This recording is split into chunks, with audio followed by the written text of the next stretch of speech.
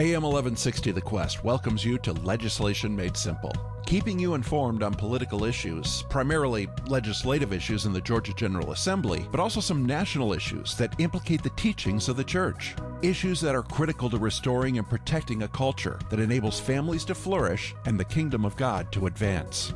Legislation Made Simple will also let you know how to get involved, how to get to know your state representatives and senators, and most importantly, how you can affect policy. Your hosts are Patty DeCraney and Jane Robbins. Jane is a retired lawyer, formerly with a D.C.-based organization called American Principles Project. Jane worked at the Georgia legislature and has maintained her connections there, so she's plugged in under the Gold Dome. Now let's begin Legislation Made Simple. My name is Patty DeCraney, and my co-host is Jane Robbins. Hi, Jane. Hello, Patty.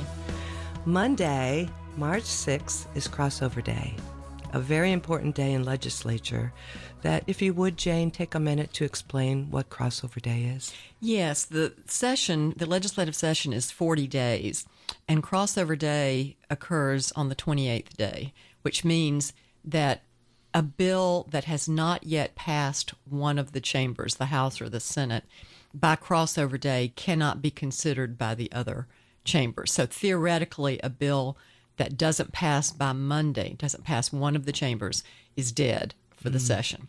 That, as we discussed in our first episode, that's not always true because sometimes these bills pop back up because they get attached to something else. But generally speaking, that's the rule. You got to get your bills passed by crossover day, which is Monday the 6th. Okay, and that's why we have such a flurry of activity going on right now under the Gold Dome. Last week we gave you an update, and this week we're going to do the same.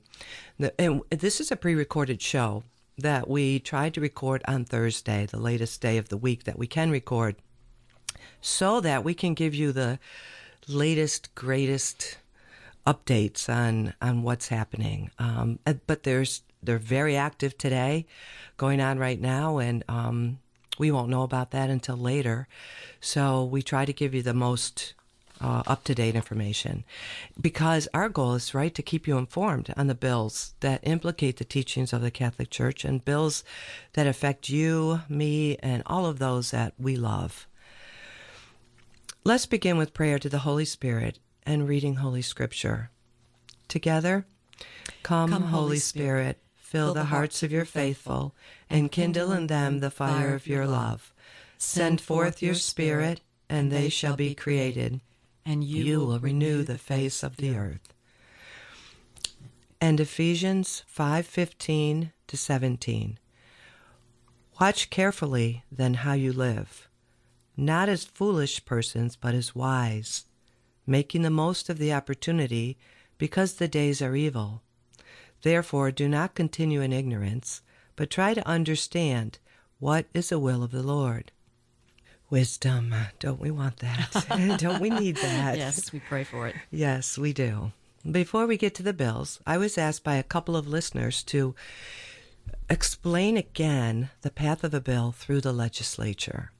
We explained in our first session, but I want to just give you a summary again because we're coming to Crossover Day. There's been a lot of information that we've given you. I know I struggled with it, with remembering it. So to remind me and all of you, this is what happens. A bill is introduced in the House or the Senate. It's assigned to a standing committee with a committee chairman. There are debates, hearings, and amendments being considered. If the bill passes the committee, it then goes to the Rules Committee. And if it passes the Rules Committee, it goes to the floor of the House or Senate for debate and vote. A bill that passes one chamber, remember it has to do it by crossover day, it goes to the other. If amended, it will go to a conference committee to iron things out and then be resubmitted to each chamber for approval. If both chambers approve the bill, it goes to the governor, who may sign it, veto it, or let it become a law without his signature.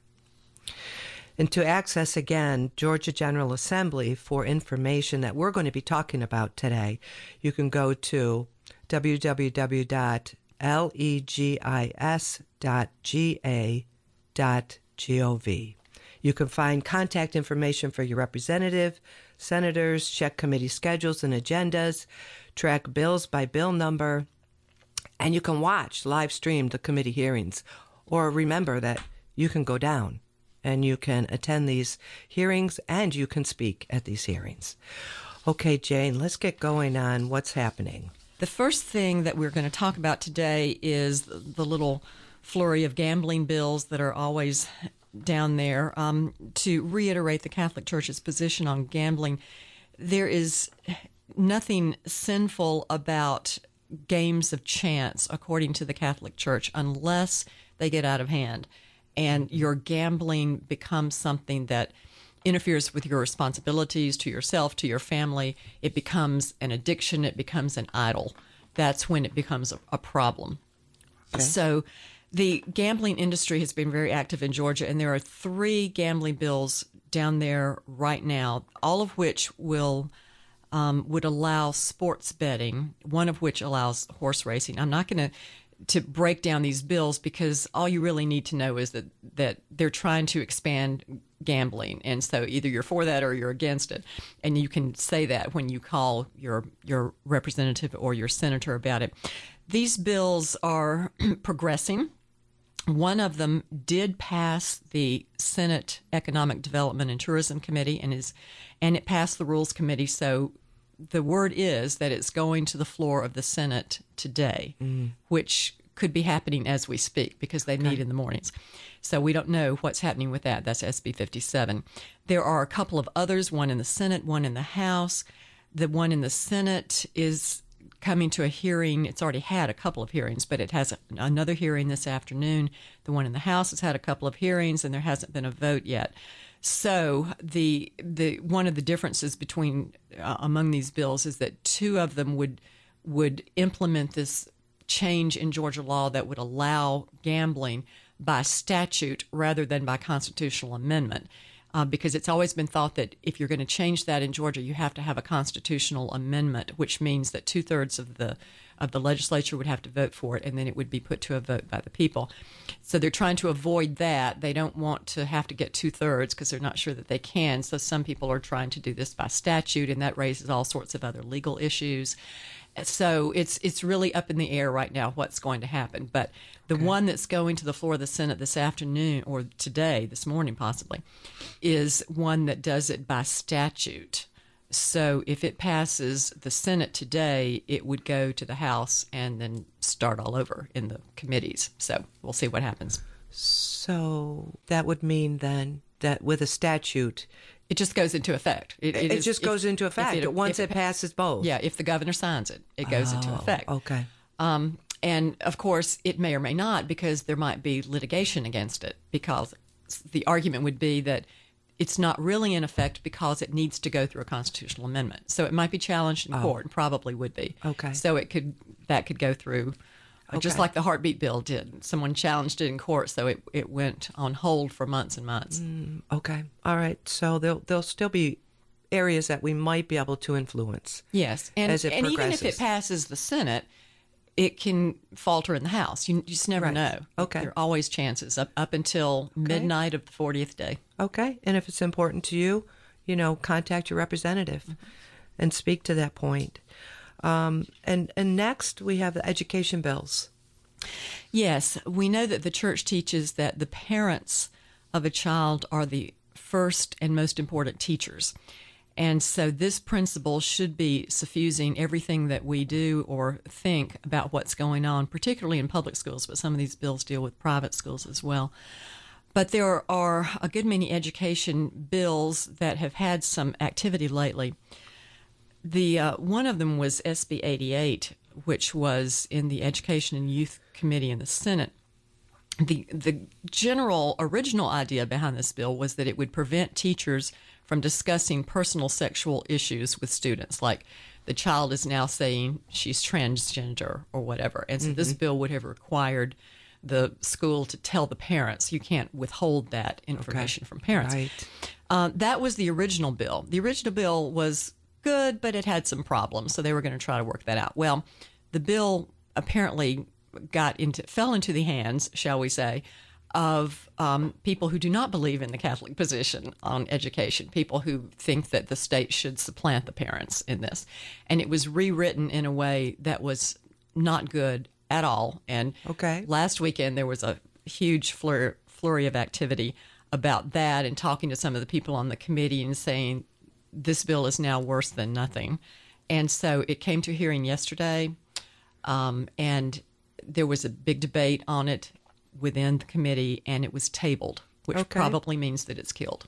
Okay, so that's good. That is, yes, that would be good. We have to monitor still to make sure it doesn't get attached to something else. But for right now, the whole thing fell apart, and which is unfortunate because this is an issue that should be of great concern. Should be addressed. It should be, yes. But if you sometimes you say, well, this bill makes things worse, so you just got to go with that. Drop back and punt. Yeah. What about the original bill? The original bill was. Its heart was in the right place, shall we say. It had some really good provisions in it, and it had some things that were problematic that could have been worked on, but the sponsor of the bill let the wrong people get to him about. Okay. Thank you. And then SB 1? Yes, that is the one that prohibits the schools from mandating COVID vaccinations for students. This bill passed the Senate early on. It's still sitting in the Public Health Committee. Chairman Sharon Cooper has not given it a hearing. We don't know if she will. She's being bombarded with phone calls and letters. Yes, but she hasn't done it yet, so we will see. Okay, let's keep bombarding her. Yes. Yeah. Okay, and then SB 154 is a bill that has not moved yet. It's in the Education and Youth Committee in the Senate. It eliminates the exemption that public school libraries currently have under Georgia obscenity law, because no one believes this when you say it, but it's absolutely true. Georgia law exempts public school libraries from obscenity law, meaning that it's perfectly legal for a public school library to contain obscenity. And they do. Yes, and they do. So, but that bill was introduced. It is in the Education and Youth Committee, has not had a hearing yet. So ask for a hearing. Ask for a hearing on SB 154. Okay. SB 233 is a bill that was introduced just last week but has moved quickly. It is the voucher bill. It establishes $6,000 in vouchers for parents to use for so-called approved expenses connected with private education. This passed the Education and Youth Committee by one vote. As amended, they amended it to keep you from using it for higher ed expenses. It's now in the Rules Committee, so the Rules Committee may send it to the full Senate or they may kill it. So this is a difficult issue, and we could do a whole show on this issue in May at some point. All right. But it's a school choice issue, and on the one hand, we want to support families as much as possible. That's right. To have a range of choices in how they educate kids, and you're paying for the public schools, and then you may have to pay again for the private schools. And so the voucher idea is that it gives people a break, that they can afford private education more. The danger of it is that once you're taking what is considered government money, because you've already paid this in taxes, and you give it to private schools, you put that money into private schools, then the government strings are going to be attached to it. Correct. And right now the bill says, no, you cannot have to change your curriculum or your hiring standards or anything, and you're free to do whatever you want to as a private school. But that provision can be changed down the road. It may be 5 years, it may be 10 years, but the strings will get attached to it. So people are concerned, and I know people who run private schools who are concerned, and they're thinking they wouldn't take the vouchers anyway because they're just afraid that the government would eventually start to control them if they did. But this is a big, big topic and a lot of varying opinions on it. So the bill passed the committee, and so now it's in Rules. So we'll see what Rules does with it and if they send it to the full Senate. All right, and the last bill here under education is HB 338. Yes, that is a bill that mandates so-called acceptable use policies in schools to prevent kids from accessing pornography or obscenity on their devices that they have in schools. It requires filters, and the bill lays out what all of that means. It requires the Georgia DOE to create standards and recommendations for this. This bill actually passed a while ago. It passed the committee as amended. They stripped out some language that could have tracked kids as they're using devices, and that the parents objected to that. So that part was stripped out. Okay. It passed the committee. It's now in the Rules Committee, but to my knowledge, as of yesterday anyway, the Rules Committee has not sent it out yet, so we're still waiting on that one. All right, so now we can get behind it. Mm-hmm. Okay. Yes. All right, I just want to remind everybody that this program is called Legislation Made Simple, and it's on AM 1160 The Quest. All right, let's talk about bills that are related to trans-identifying children. Okay, there are two of these, both in the Senate. The first one to be introduced was SB 141 in the Health and Human Services Committee, which is chaired by Senator Ben Watson. 141 prohibits so-called gender-affirming treatment, which is not an accurate description of what they're doing. It's not affirming anything, and it's not treatment.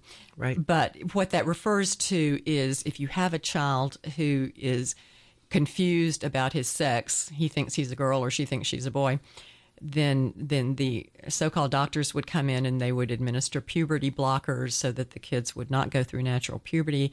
They would administer wrong sex hormones, testosterone for girls and estrogen for boys, so that they would start to look and sound more like the opposite sex. And then in worst case scenario, surgeries, the mutilating surgeries that are done on children. So SB 141 would have said you can't do that on minors, and question whether even an 18-year-old is old enough and mature enough to do that anyway. But anyway, it was applying to minors. There was one brief hearing on this bill, which also prohibited teachers and counselors and school officials from withholding information about the gender dysphoria that these children might be expressing at school.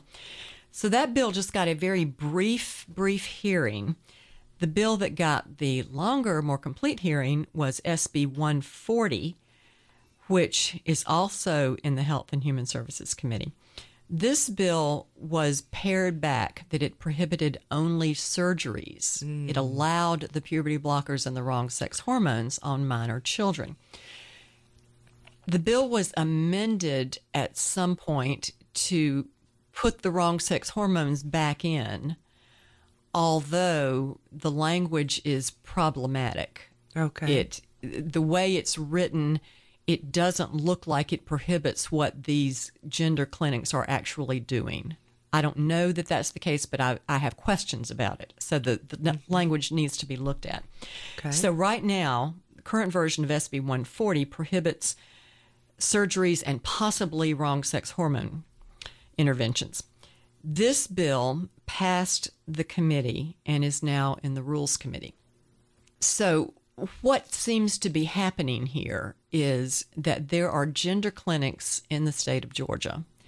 There are medical organizations, hospitals in the state of Georgia that very much want the freedom to do this, to do all of these things. Of course. There's money. There's a lot tremendous of money. amount of money in it. Right. And some of these places are very Powerful. influential. They have lobbyists. They have ties to legislators. So the SB 140, which is the less protective bill, appears to be a compromise to appease the industry, the trans industry. As I said, it is poorly worded. It allows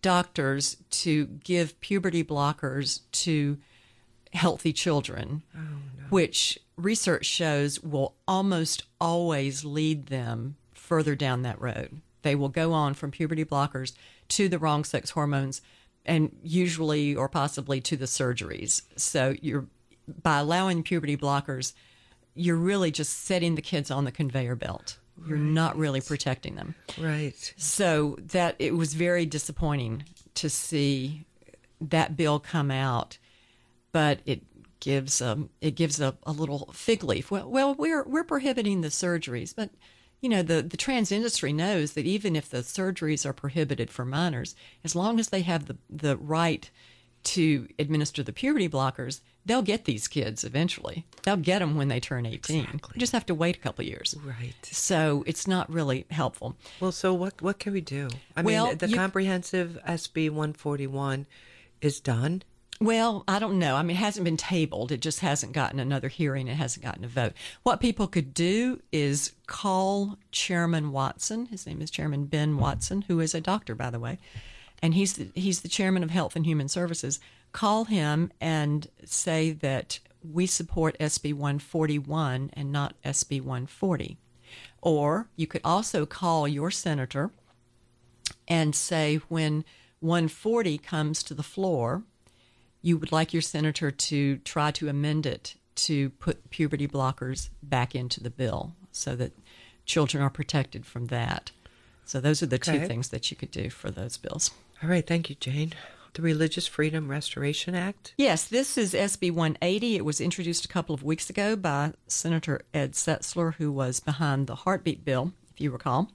The bill is in the Judiciary Committee, and the chairman of that is Brian Strickland. It has not gotten a hearing yet. Now, what the Religious Freedom Restoration Act, the FRFA, or we call it RFRA, what it does is it puts the First Amendment protections for religious liberty on the same plane as the other protections in the First Amendment. For example, if a government wants to burden your exercise of your religion, either to keep you from doing something or to make you do something that violates your religion, then it has to show under RFRA, under SB 180, it would have to show that there is a compelling government interest to accomplish that requires the government to burden your religious liberty exercise, and that there's no other way really that they can do it. So that it would make it more protective for people of faith who are trying to live out their lives. The way the law is now is that this is the federal law. There is a federal RFRA, which passed in the Senate 30 years ago, 99 to 1, and was signed into law by Bill Clinton. And it's been held in many states. Oh, yes. A lot of states. There are 30-something states that now have a state RFRA because it was held that the federal law did not apply to the state governments. So Georgia is one of the few. I think it's the only state in the Southeast that doesn't have a state-level RFRA. So I think we mentioned at one point that you have more religious liberty rights if you're a prisoner in a federal prison in Atlanta than you do if you're just somebody walking down the street. So the idea of 180 is simply to mirror the federal law, and it would apply in state government. That you have, it just gives you a day in court is what it does. If the government is forcing you to do something that you don't want to do, you get to go to court, and the court has to look at it with applying a test that gives you the best chance of making your case. So that's the bill. As I say, it's in the judiciary. This bill actually passed, or one very similar to it actually passed about 5 years ago, and Governor Deal vetoed it. Oh, okay. So we've had to drop back and start all over again. So for the last 5 years, it hasn't come forth again until now. Well, it has come forth, but then remember that the whole lockdown thing happened, and everything got scrambled down at the legislature, and a lot of bills a lot of efforts that were going to be made suddenly weren't made, and so it's been a mess. Okay. But this is the first time in the last few years that somebody has reintroduced it, and Senator Setzler has done so. Okay. But there's no hearing. There's nothing. To my knowledge, there is no hearing scheduled on it. But, of course, I would have to go home and look at my computer and see if that changed today. But right now it is in the committee, but it has not gotten a hearing. But it has to pass in order to, by Monday, right? It has to pass by Monday unless they can attach it to something else. Okay. But if it passes, Governor Kemp has said, back when he was running for governor the first time, that he would sign this. He would sign a bill that was the same as the federal statute, and this is the same. All right. So who are we calling? Call Senator Strickland, Brian Strickland, who is the chairman of the Senate Judiciary Committee. All right. And there's a new bill. Yes, there is a new bill that just dropped yesterday or the day before. Whoa. Sometime this week. It's SB 261, and this does not deal with K-12. This deals with higher education, but I think it's of interest because we all have kids who are probably going to college at some point, and this would affect them. This bill would prohibit public colleges and universities in Georgia from requiring what the bill calls a political litmus test. This would apply to both applicants to be students at the university. It would apply to candidates for professorships, people who are applying to get a job teaching at the university. So many institutions of higher education are now requiring people to sign these statements that they agree with certain topics, usually the DEI, so the diversity, equity, and inclusion, or the things that actually deal with the critical race. I call it theology because it has become a religion. But what they essentially are political statements. Some people have compared them to the loyalty oaths that sometimes people had to sign during the 1950s. So this would just prohibit, say, University of Georgia, Georgia Tech, those places from requiring that. But this bill just dropped. It is in the Education and Youth Committee, but there's no hearing scheduled yet. All right. So if you're interested and it applies to you, call Education and Youth. Yes. That would be Chairman is Clint Dixon. Clint Dixon. All right. Jane, thank you so much for updating us on all this stuff that's going on. Well, it's been just more. You're kind of in the eye of the hurricane here, but a lot of people down there working really, really hard, and so some of them are telling me what's going on. So I appreciate them. Okay, thank you. Yes, we all do. So check legis.ga.gov for what's happening today and what will be happening next week before we come back on to give you more information next Thursday when we record. Yes. And it's very user-friendly. You can find out what's going on with the bill. Yep. All right. Till next week. But would you please close us with a prayer? Yes. Thank you. Our Father, we thank you. We praise you. We give you honor. We thank you so much that we live in a country, in a state where we can get involved and we can help affect public policy. We thank you for all of the people who are doing your work down at the Capitol, all the people at home who are doing their bit to call and make their voices heard so that your kingdom, the principles of your kingdom, can be established and maintained. In Jesus' name we pray. Amen. Amen. This has been Legislation Made Simple, keeping you informed on political issues with your hosts, Patty DeCraney and Jane Robbins. Listen again next week at this same time for Legislation Made Simple on AM 1160, The Quest.